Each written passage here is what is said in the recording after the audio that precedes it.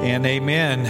Welcome. It's good to have you join us for our Wednesday night online service. As Travis opened up the service, of course, we know that this is taking place when right now there's a vice presidential debate. So some may be watching that right now and joining us later. So if you are joining us later, that's the wonderful thing about online services and technology. You can do that. And we are within 30 days of the election. So I just want to remind you to keep praying for our nation. There's so much to be praying about. Our president seems to be recovering from being infected by COVID and is out of the hospital. So we're thankful for that. And some of the other leaders of our nation have been hit with COVID as well. Even some church leaders. Greg Laurie is reported having COVID, so we pray for him. Greg Laurie has been around the Calvary Chapels for over 40 years now, and just the Harvest Crusades. And many of you have supported his ministry, have been to the Harvest Crusades. Maybe even you're watching and you got saved through that ministry, through the evangelistic message that Pastor Greg so wonderfully gives at the Harvest Crusade. So we want to be praying for him as well. We got a hurricane that's heading towards the Gulf. It's strengthening. We got other things that are taking place. The fires here in Colorado, Wyoming, on the western part of the country in California and Oregon. So we do have a lot to be praying about and be seeking the Lord. And it is difficult days, and it's been difficult months that have been behind us and perhaps maybe ahead of us. And we're still dealing with the pandemic, the COVID. And it is something that we need to always remember that the Lord has a plan. He's on the throne.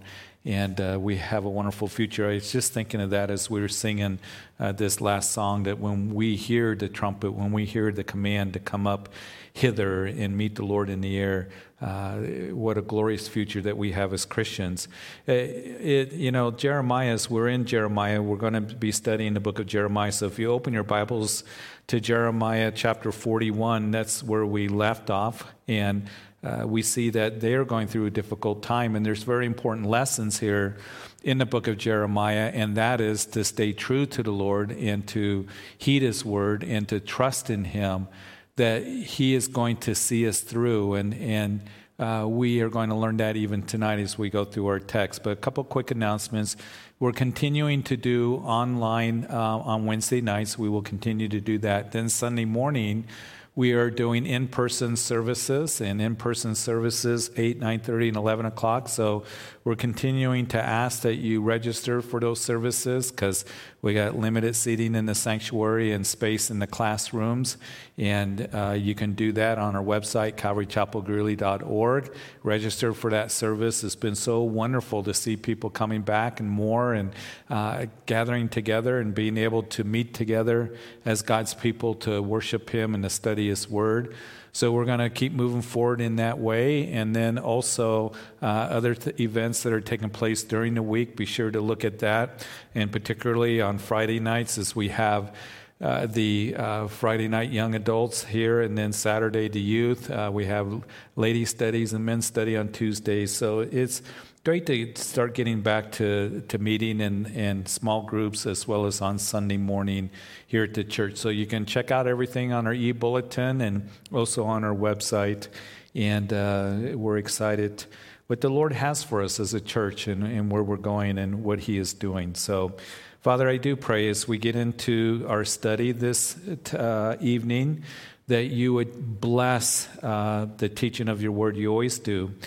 How important it is for us to be in your word more than ever in the days in which we're in. And these things are written to us, not just for a historical perspective, but for our admonition, to teach us and to show us. And the lessons that are here, we want to make application in our own lives. And Lord, I pray we be attentive. We do pray right now for our president that you bring complete healing to him as he's recovering from this COVID, and some of the other leaders that have gotten it in our nation's capital. We pray for Greg Laurie and maybe other pastors that are out there that I don't know that have been stricken, and we pray for healing. We pray for healing on our land. and in our communities and in our state and in this nation. And Lord, it's been difficult to deal with it and all the restrictions, but we thank you that you've helped us navigate through all this and continue to provide.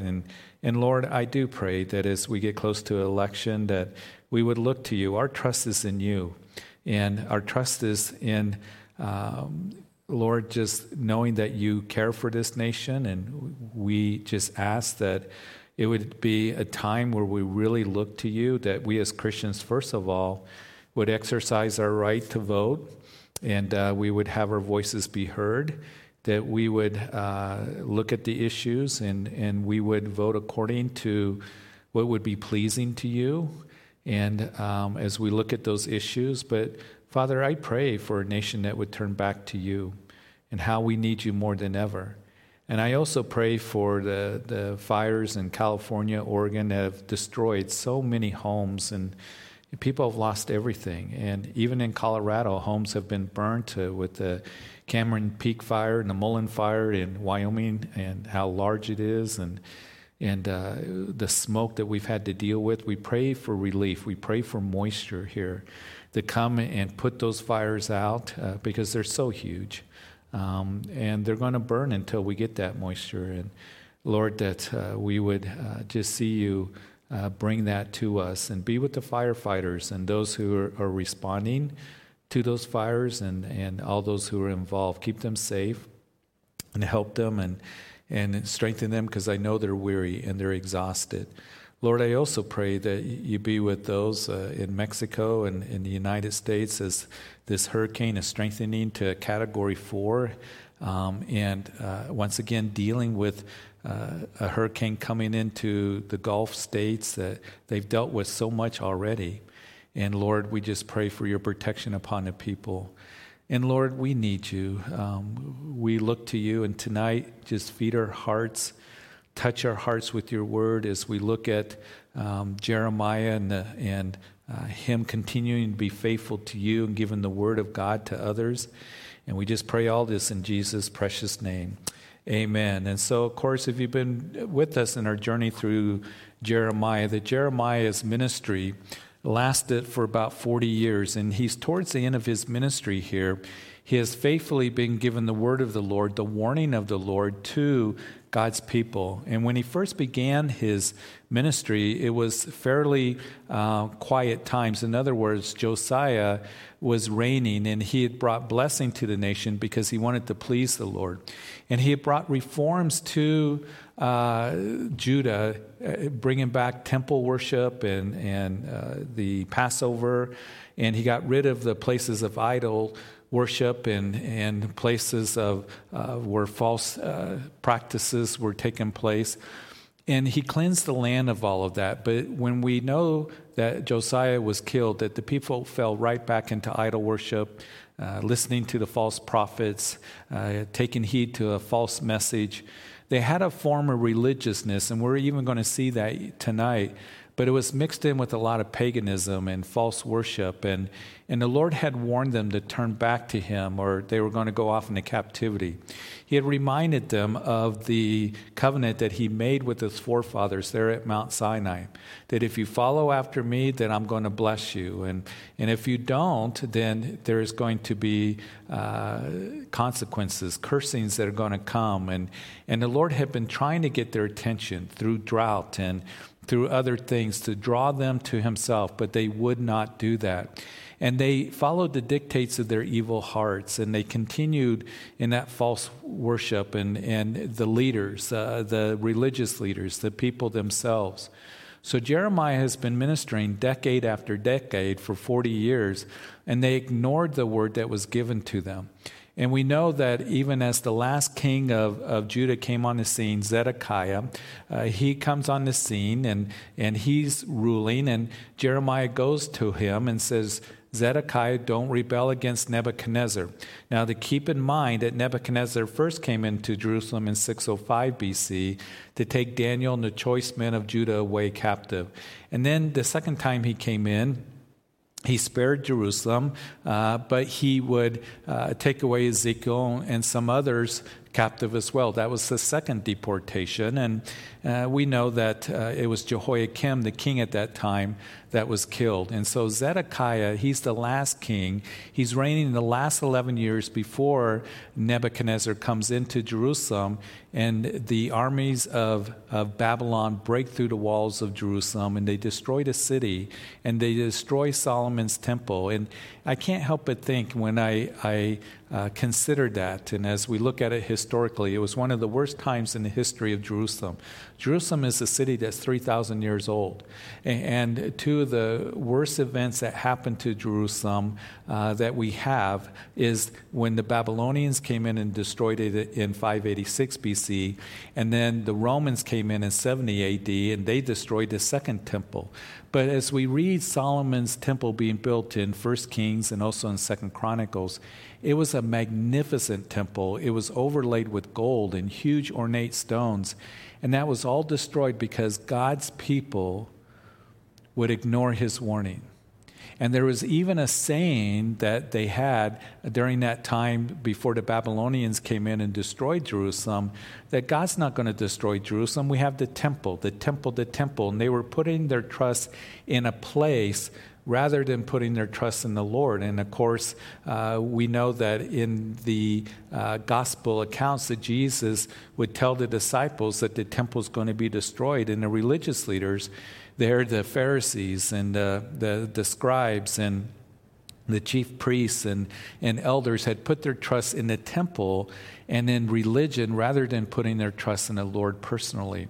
And that's an important lesson for us as we journey through life, that we don't put our trust in things. We put our trust in the Lord alone.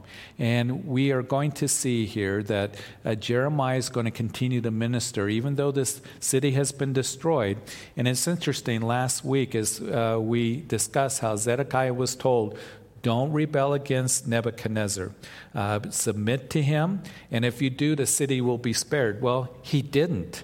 And don't try to escape from the Chaldeans. Well, Zedekiah did, and he tried to escape the invasion and destruction of Jerusalem. He was caught. He was taken before Nebuchadnezzar up north in that area of Syria. And there, Zedekiah watched them put his two sons to death before him. And then they poked out his eyes and took him off to captivity in Babylon, just as Jeremiah said would happen. And we see the consequences of rebelling against the Lord, and as we sin and continue to ignore the word of the Lord, that it just is bad news, and it brings serious consequences to us. And if we continue in carnality and sin, listen, the end result's going to be this, that you're going to find yourself in captivity to the world, captivity to problems and despair and hopelessness, and you're going to find yourself being blinded, just as Zedekiah was, and you're going to find that your family, people around you that love you, are going to be hurt as well. So that happened to Zedekiah, and as they're taking the people to Ramah, up in the staging area, we know that it was the king of Babylon, Nebuchadnezzar, that said to the captain of his guard, Nebuzaradan, that what you are to do is take care of Jeremiah. And it's interesting because how did Nebuchadnezzar know about Jeremiah? And as we discussed last time, that I think it was because Daniel, who is in the palace, kind of the right-hand man to Nebuchadnezzar, we see that in the book of Daniel, that perhaps he said, would you take care of Jeremiah? He's a prophet that belongs to the Lord. And we know that it was the captain of the guard, Nebuzaradan, that said to Jeremiah, listen, you can go back with me to Babylon if you want, and I'll take care of you. Kind of a sad commentary because the Babylonians treated Jeremiah a whole lot better than his own countrymen. And we're going to see that's going to continue. And Jeremiah, you can stay here if you want. You can dwell wherever you want to dwell. And Jeremiah chose not to go back to Babylon. I think that he could have. He maybe perhaps could have said, listen, I want to go back and hang out with my friend Daniel. I haven't seen him for a long time, or I don't even know if they even knew each other. And he would be able to be there. And I don't know. He could have been comfortable, but he was committed. And he knew that he was to stay. So he stays here in Mizpah. Mizpah is north of Jerusalem. That's kind of where the Jews are gathered. There's only a few that are left in the land. They're working the land. They're growing the crops. And as he is left with Gedaliah, we know that Gedaliah is now the governor. And as Gedaliah is there reigning over that area, Nebuchadnezzar, the king of Babylon, puts him there. And all of a sudden, these guys come to him, these Jews that had fled the assault against Jerusalem. They were on the east side of the Jordan River, and they were Ishmael and Johanna were two of those guys. And we know that as they come to Gedaliah, they said, what's going to happen to us? What's going to happen to, the remnant that we were hiding in the east side of the Jordan River? And it was Gedaliah that gave a message of, just surrender to the Chaldeans, submit to them, and it will be well with you. And you can gather wine and summer fruit and oil and put them in your vessels and dwell in your cities, and it will be well with you, is what he said. So that was a pretty good deal. He didn't say, the Chaldeans are going to come and wipe you out or take you off into captivity. You can dwell here, and you can gather your fruit and gather, your supplies, and you can dwell safely if you just submit to the Chaldeans. Well, that sounds like a good deal, but we see that there's rebellion that's going to happen once again. And what is happening, as we left off last time, is there was one of those individuals that came to Gedaliah, Johanan, and he said, listen, that guy Ishmael, he wants to kill you. He wants to kill you because the king of the Amorites have sent him to do that. And it was Gedaliah that said, no, you speak falsely concerning Ishmael. And that's where we left off. So chapter 41, and it came to pass in the 7th month that Ishmael, of the royal family and of the officers and the king came with 10 men to Gedaliah and at Mizpah, and they ate bread together in Mizpah. So Gedaliah's kind of headquarters in Mizpah. Here comes Ishmael, the one that Johanna said, listen, he wants to kill you. He's your enemy. He's going to come against you. And it was Gedaliah said, no, you speak falsely. He was naive. And as he has dinner with him, as we read this, we read that in verse 2, Ishmael then and the 10 men who were with him arose and struck Gedaliah and with the sword and killed him, who made the king of Babylon had made governor over the land. And Ishmael also struck down all the Jews who were with them, that is, with Gedaliah at Mizpah, and the Chaldeans who were found there, the men of war. So here comes Ishmael, and he's having dinner with Gedaliah, and all of a sudden he rises up and kills him, the governor, kills the Jews that are there, some of them, and then he ends up killing the Chaldeans, the soldiers that were there, these 10 men that are with him. So all of a sudden, it happened just as Johanna said would happen, that the enemy is here and he's going to do you in and wipe you out. But here's the thing, Gedaliah didn't believe Johanna. And Gedaliah is saying he's not going to do anything you speak falsely. And he has dinner with him, which is a picture of fellowship and closeness and union.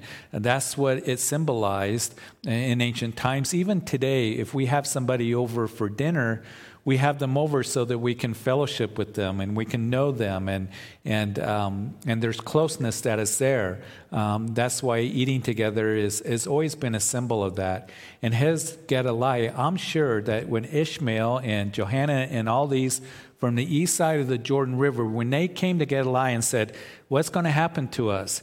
Everything's going to be okay, just dwell in the land. I'm sure that Ishmael buttered up Gedaliah, just buttered him up, made them feel like that they're in this together and they're allies and we're here to help and support. And that's why Gedaliah is saying, no, he's not going to kill me.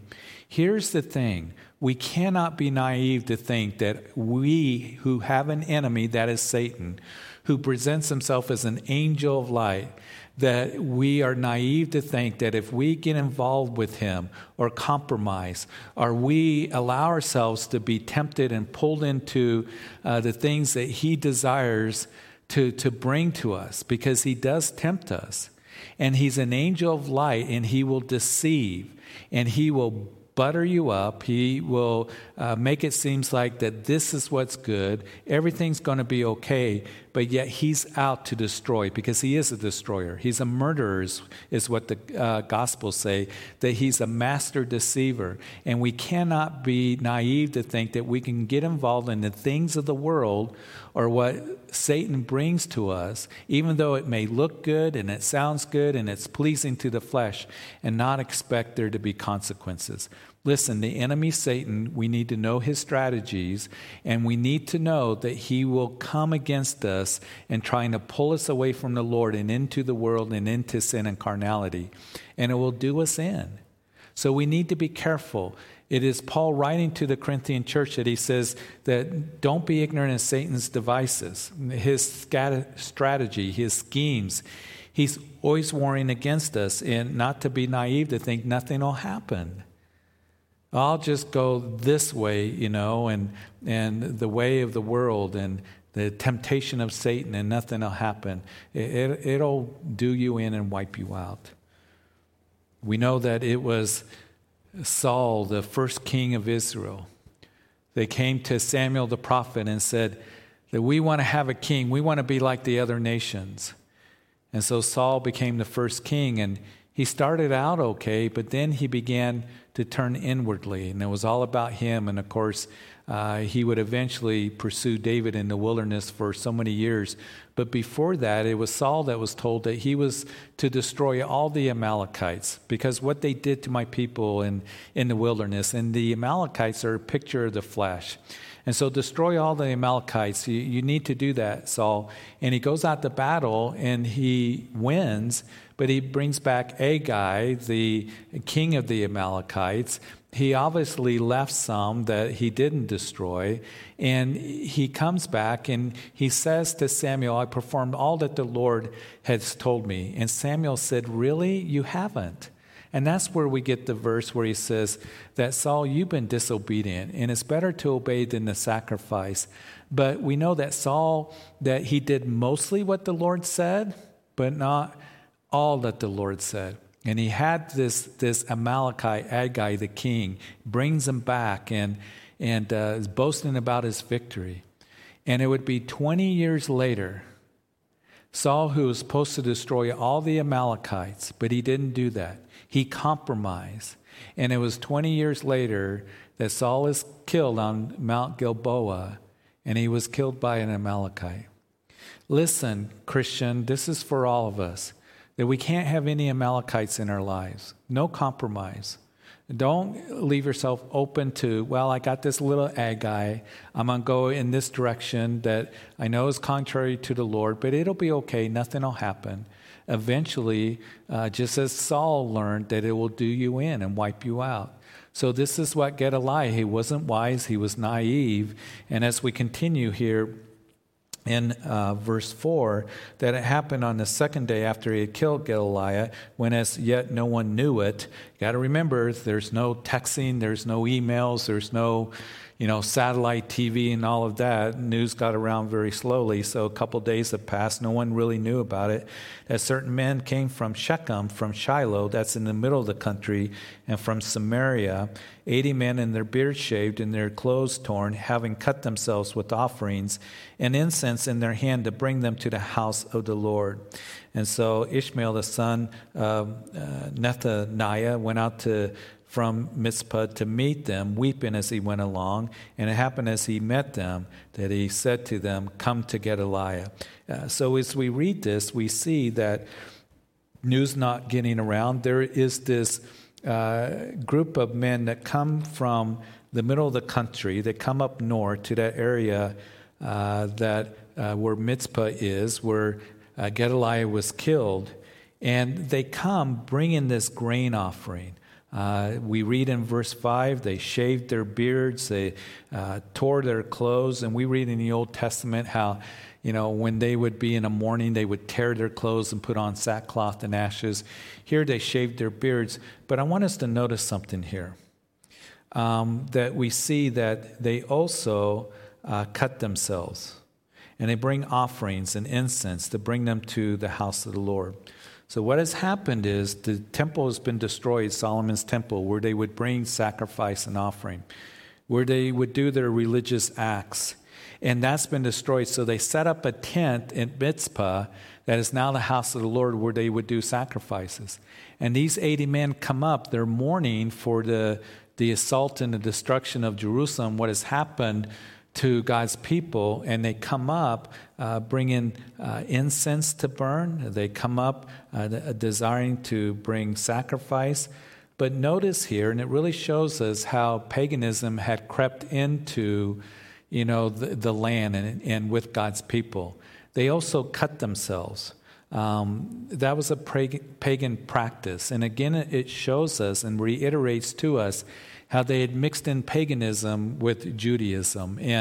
And they were doing sacrifices. They would observe the Sabbath and stuff, but they had mixed in so much of the false worship and pagan practices, and cutting themselves was a part of that. So they seem sincere, they seem religious, but again, that had affected their lives. Now, we know that the Old Testament law said that they were not to cut themselves. The Lord said, don't practice what the Canaanites practice and the Canaanite worship of those gods. Don't cut yourself. You're not to do that. And you might recall that the story, remember that Elijah, he challenged the prophets of Baal at Mount Carmel, and there in 1 Kings. And as he said to the people of the house of Israel, how long are you going to falter between two opinions? If Baal is God, then worship him. If Jehovah is God, then you worship him. So he issued this challenge of the prophets of Baal. You make an altar, prepare a sacrifice, call on your God to call down fire from heaven. And then he did the same thing. He made an altar and he prepared a sacrifice. And it was the prophets of Baal that cried all day. They were calling out to Baal with no answer. And it was Elijah that began to mock them. He began to say, where's your God? Doesn't he listen? Maybe he's busy. And they got worked up. And you recall in that text there that as you read it, that it was the people, the prophets of Baal, that began to scream and yell, and they began to cut themselves. So that was a pagan practice that they would do. And these 80 guys come up and they end up meeting Ishmael, and he says, you come up, to see Gedaliah. And so it was when they came into the midst of the city, verse 7, that Ishmael killed them and cast them into the midst of a pit, he and the men who were with him. But 10 men were found among them who said to Ishmael, do not kill us, for we have treasures of wheat, barley, oil, and honey in the field. So he desisted and did not kill them among the brethren. So as we read this, here, this Ishmael, he's a very violent man. These 80 men come up into the city. They kill 70. 10 are found among them that he didn't kill. They said, please don't kill us. We have supplies, and we are going to give them to you. So he didn't kill them. He spared them so they could get the supplies that they have. He throws these 70 men that he ended up killing into a pit. And there's a historical note that is here. I want to read verses 9 and 10. Now the pit in which Ishmael had cast all the dead bodies of the men whom he had slain because of Gedaliah was the same one Asa the king had made for fear of Baasha, king of Israel. Ishmael the son of Nethaniah filled it with the slain. And then Ishmael carried away captives all the rest of the people who were in Mizpah, the king's daughter, and all the people who remained in Mizpah, who Nebuzaradan, the captain of the guard, had committed to Gedaliah. And Ishmael carried them away captive and departed to go over to the Amorites. So this is what takes place. He throws them into a pit. And then Jeremiah makes a note that this is the same pit, a cistern, kind of a large ditch that was constructed 300 years previously by King Asa. Now, who is King Asa? King Asa was a king 300 years before this time. He was a good king. He was a godly king. He did what was right in the sight of the Lord, at least at the beginning. And we know that Asa, the king of Judah, that when he began to reign, 2 Chronicles chapter 14, you can read it, that the king of Ethiopia to the south of Judah was going to attack him, threatening him with 1,000,000-man army. And that was scary for Asa. I mean, for an ancient army to have 1,000,000-man army was a huge, huge army, and thinking that we're going to be destroyed. So Asa called out to the Lord. He called out to the Lord, he prayed, and the Lord brought victory to Asa, and the Ethiopians were defeated. And the Lord would come back to Asa and said, Asa, as long as you seek me, you shall be found by me. But if you do forsake me, then I'll forsake you. And for 35 years, as Asa was reigning in Judah, that's what he did. There was peace in the land. There was blessing that was in the land. There was benefit, and things were going good. Well, the house of Israel up north, the 10 northern tribes, things weren't going so good. Matter of fact, they had all bad kings. It went from bad to worse as you look at the situation there. And so the people were starting to come down to Judah, and the king of Israel did not want that. He didn't want them going to Judah because they were being blessed, and he didn't want them joining with their brethren. So what he does is he comes to that place, Ramah. Remember we talked about Ramah? Ramah was the staging area at this time that the Babylonians come and take away the people captive. They would take them to that staging area just north of Jerusalem, a few miles, to Ramah. Today the city is called Ramellah.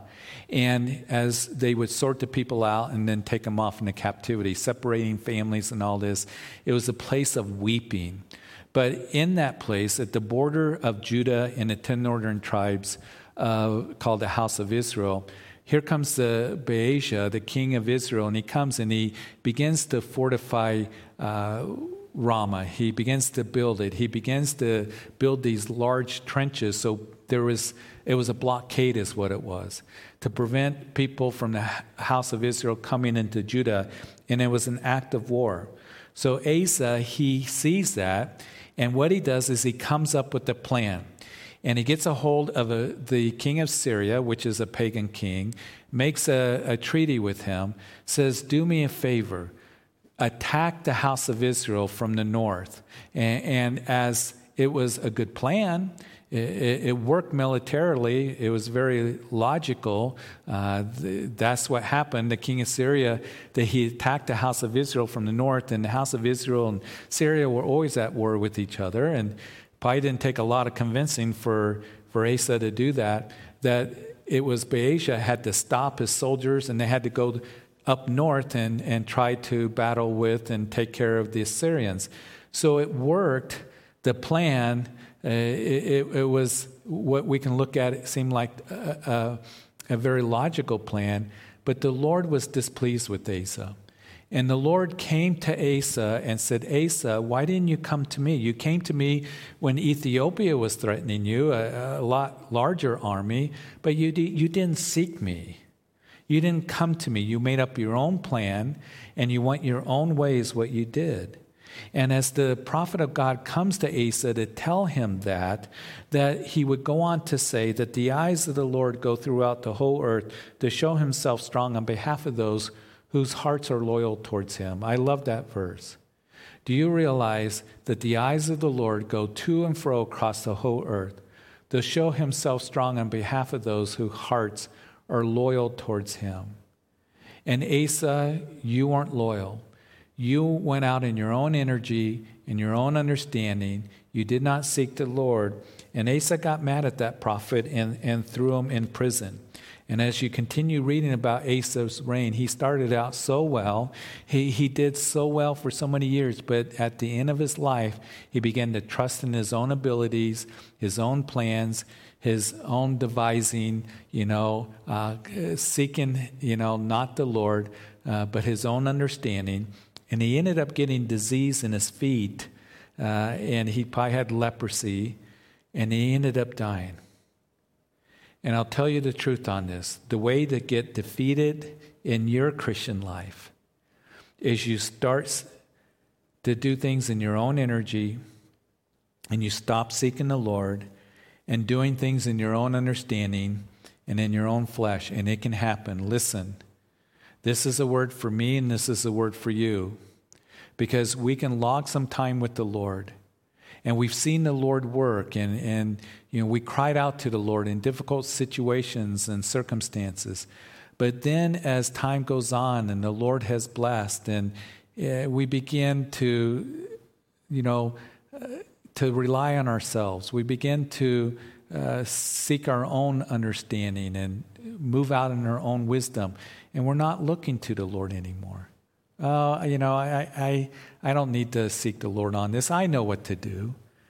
And the Lord wants us to be in a place where we're depending on Him continually and constantly all the days of our life.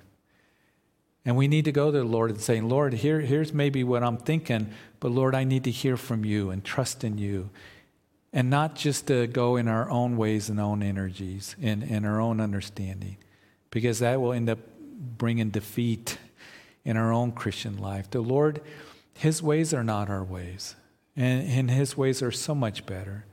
And He wants to do exceedingly abundantly above all that we ask or think in our lives. But we need to continually seek Him. And He promises that as His eyes go to and fro across the whole earth, to show Himself strong on behalf of those whose hearts are loyal towards Him. So back to our text, Ishmael, he kills these guys, throws them in that pit. He takes the people that are left, and he goes on the east side back to Ammon on the Jordan River with the captives, at least until, as we read in verse 11, that then Johanna, remember the other guy, the one who warned Gedaliah about Ishmael, and all the captains of the forces that were with him heard of all the evil Ishmael, the son of Nethaniah, had done.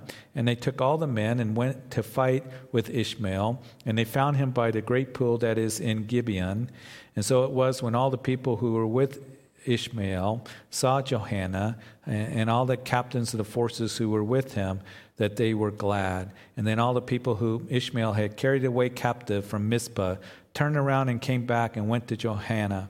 So here Johanna and his guys, they go after Ishmael. They go to rescue those captives that are over on the east side of the Jordan River in Ammon. And they would see Johanna and they would run to him. They were glad to see him. We've been rescued from this maniac. And then all the people who Ishmael, verse 14, had carried away came to him.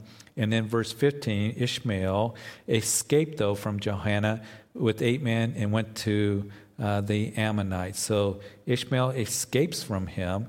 Verse 16, Johanna and all the captains and the forces that were with him took from Mizpah all the rest of the people who he had recovered from Ishmael and Gedaliah and the mighty men of war and the women and the children and the eunuchs who he had brought back from Gibeon. And they departed and went into the habitation of Chimham, that's near Bethlehem, as they went on their way to Egypt, because of the Chaldeans, for they were afraid of them because of Ishmael, and who murdered Gedaliah, whom the king of Babylon had made governor in the land. So here, Johanna, he rescues those guys. They go back into Israel. They head south. They go south of Jerusalem, where Bethlehem is, or near Bethlehem, and they're making plans to go to Egypt because they're afraid, some of the Chaldeans were killed. Gedaliah was killed. They're going to blame us, and Nebuchadnezzar is going to be angry, and he's going to come against us. And so we got to flee. We got to get out of here. But the next 2 chapters tells how that process happened, how they ended up going to Egypt. Let's begin to look at that in chapter 42. And the captains of the forces of Johanna, and all the people from the least to the greatest came near, and this Jezaniah as well is there, and said to Jeremiah the prophet, "Please let our petition be acceptable to you, and pray for us to the Lord your God for all this remnant, since we are left but a few of many, as you can see, that the Lord your God may show us the way in which we should walk and the thing we should do." It seems like Johanna, he's a good guy. He's going to rescue the people. They go there. They want to hear from the Lord. Jeremiah, you're the prophet. Will you go seek the Lord for us? And it's familiar in that Zedekiah did that. Some of the other people did that. They came to Jeremiah and said, tell us what the word of the Lord is, and then they would ignore it. And that's what we're going to see here. He seems like a good leader, trying to do the right thing. But notice here, right away as we read this, that in verse 2 he says, pray to the Lord your God, Jeremiah. And we're going to see that he's not going to heed the Lord. He didn't say, seek the Lord our God, or seek the Lord my God. He says, seek the Lord your God, Jeremiah. And he looks spiritual. People will come to you and to me, don't they? And they say, what does the Bible say about this? And maybe they're in a difficult circumstance or situation, or they'll say, pray for me, but they're not really interested in knowing what the Lord has to say. They're just trying to be religious or whatever the case may be, and his heart here, Johanna, isn't right with God. Even though it seems like there's some softness, wanting to hear from the Lord, but we're going to see that's going to be rejected. Let's read verse 4. And then as Jeremiah the prophet said to them, I have heard indeed, I will pray to you, the Lord your God, according to your words, and it shall be that whatever the Lord answers you, I will declare it to you, and I will keep nothing back from you. So they said to Jeremiah, let the Lord be true and faithful witness between us, if we do not do according to everything which the Lord your God sends us by you. They said, we'll do everything. We'll obey his voice. He's... let the Lord be true and faithful witness between us. And so here they are with their more religious jargon. Whether it's pleasing or displeasing, we will obey the voice of the Lord, verse 6, our God, to whom we send you, that it may be well with us when we obey the voice of the Lord our God. It's interesting. They're saying the right things, aren't they? They said, whether it's pleasing or displeasing, we're going to obey the word of the Lord so it may be well with us. And that is the truth.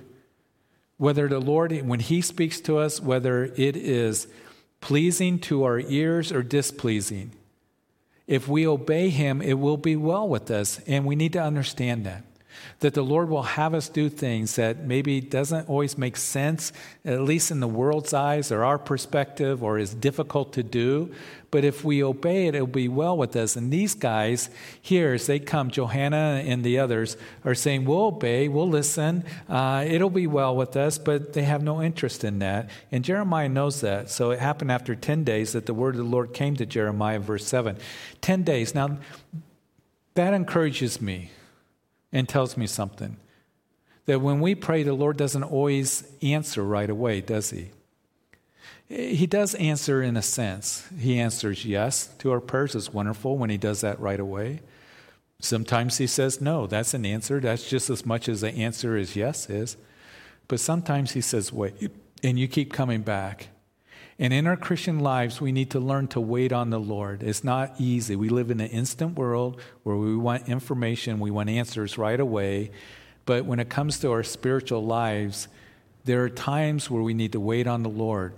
And in the scripture, it tells us that as we wait on the Lord, that he'll be gracious to us, he'll be good to us, he's compassionate to us who wait on him. But as we wait on him, he promises that we will hear from him. And so keep going back to the Lord. Keep praying. The Lord hears. And you recall that letter that Jeremiah wrote to the captives. They're wondering, does the Lord care? Does he, hear us? And it was Jeremiah that wrote that when you call upon me and go and pray to me, thus says the Lord, I'm going to listen to you. And you will seek me and find me when you search for me with all of your heart. I will be found by you, says the Lord. So the Lord says, call upon me. As you seek me, you're going to be found. I'm going to hear you. And so we need to keep praying. Don't give up. Keep praying. Keep seeking the Lord. And keep going back to him is what he desires for us to do. But in verse 8, then he called Johanna and all the captains of the forces which were with him, and all the people from the least even to the greatest, and said to them, Thus says the Lord, the God of Israel, to whom you sent me to present your petition before him. If you will still remain in this land, then I will build you and not pull you down, and I will plant you and not pluck you up, for I relent concerning the disaster that I brought upon you. Do not be afraid of the king of Babylon, of whom you are afraid. Do not be afraid of him, says the Lord, for I am with you to save you and deliver you from his hand. So good news. I will show you mercy, that he may have mercy on you and cause you to return to your own land. So here it says, if you stay, don't have to be afraid of the king of Babylon. You're not going to be harmed. I'm going to show mercy on you. Just stay in the land is what you're to do. But, verse 13, if you say, we will not dwell in this land, disobeying the voice of your God, saying, no, we will go to the land of Egypt, where we shall see no war, nor hear the sound of the trumpet, nor be hungry for bread, and there we will dwell. Verse 14, notice it. If you say we're going to go to Egypt, where it's going to be better, there's going to be peace, we're going to have no war, there's going to be plenty of food, we're going to dwell there, it's going to be a lot easier, then hear the word of the Lord, O remnant of Judah. Thus says the Lord of hosts, the God of Israel, if you wholly set your faces to enter Egypt and go to dwell there, then it shall be that the sword which you feared shall overtake you. There in the land of Egypt, the famine of which you were afraid shall follow close after you there in Egypt, and there you shall die. So be with all the men who set their faces to go to Egypt to dwell there. They shall die by the sword, by famine, and by pestilence, and none of them shall remain nor escape from the disaster that I will bring upon them. For thus says the Lord of hosts, the God of Israel, verse 18, my anger and my fury have been poured out on the inhabitants of Jerusalem, so will my fury be poured out on when you enter Egypt, and you shall be an oath and astonishment, a curse and a reproach, and you shall see this place no more. Don't go to Egypt. If you do, there's going to be consequences. Clear choices here. Stay and be blessed, provided for and protected. Go to Egypt. You think you're going to be provided and protected and have peace, but you're going to experience famine and die. You know, Egypt is a picture of the world. And we all have choices to make. Are we going to stay where the Lord wants us to be, where there's true peace and protection, and it will be well with us? Are we going to trust the Lord in that, or are we going to go back to Egypt, to the world, where we think it's going to be good and it's going to be okay? No, it's not going to be okay. And they're going to flee, and they're going to end up, as we're going to see next week, experiencing famine, just as the Lord said. And then verse 19, Jeremiah knows their hearts. He says, the Lord has said concerning you, O remnant of Judah, do not go to Egypt, now certainly that I have admonished you this day. For you were hypocrites in your hearts when you sent me to the Lord your God, saying, pray for us to the Lord our God, and according to all that the Lord your God says, declare to us, and we will do it. And I have this day declared it to you, but you have not obeyed the voice of the Lord your God, or anything which he has sent you by me. Now therefore know certainly that you will die by the sword, by the famine, by pestilence, in a place where you desire to go to dwell. You're going to go to Egypt because you're disobedient to the Lord. He knows your heart. And here's the thing, he knows our hearts. You may be able to try to fool others, but you cannot fool the Lord. He knows our hearts. He knows the intent of our hearts. And if we are bent on, even though we're trying to be religious and put on a big spiritual act on being disobedient, he knows that, and he says it's not going to be well with you. And you're going to end up being famished. You're going to have famine spiritually. You're end up going to be harmed spiritually, and it's just going to be bad news for you. So we need to be ones, I pray for us, remember this, that the eyes of the Lord go to and fro across the whole earth to show himself strong on behalf of those who are loyal towards him. To be loyal towards him, to trust him, to rest in his love and in his word, to walk in that obedience, that it would be well with us. So, Father, we thank you. We thank you so much for these important lessons that we know, but we see that what happens as there are those, your people, that just disobeyed you and ignored you, even though they had a form of religiousness, even though they put on a religious act, they were far from you. And I pray that we wouldn't play games with you, Lord, that we would have a desire to hear you, whether it's pleasing to our ears, our flesh, or it's displeasing. It's hard. I don't want to do that. But, Lord, to trust that your word is true and your ways are right. And so, Lord, may we just be loyal to you and trust in you and know that as we do, that there's going to be peace, that there's going to be provision, that there's going to be you that is with us working. And Lord, that we would look to you, not trust in our own understanding or trust in the world, but look to you in everything, every day. Father, I thank you for these lessons that we can learn, and I pray that you would help us to keep looking to you in every way, to keep trusting in you and in your love. And Lord, that we would be ones, that we want to hear your word. So Lord, thank you that we don't have to go to Egypt, but we can go to you. Because as we seek you, we will be found. As we call upon you, that you hear us. Bless everyone here tonight and the rest of the week. We look forward to meeting on Sunday again. And it's in Jesus' name that we pray. Amen. Hey, God bless you. Have a great evening. Hope to see you on Sunday. Remember to register, CalvaryChapelGreeley.org for our services. Love to see you as we gather to worship and to study God's Word in Matthew's Gospel. God bless you.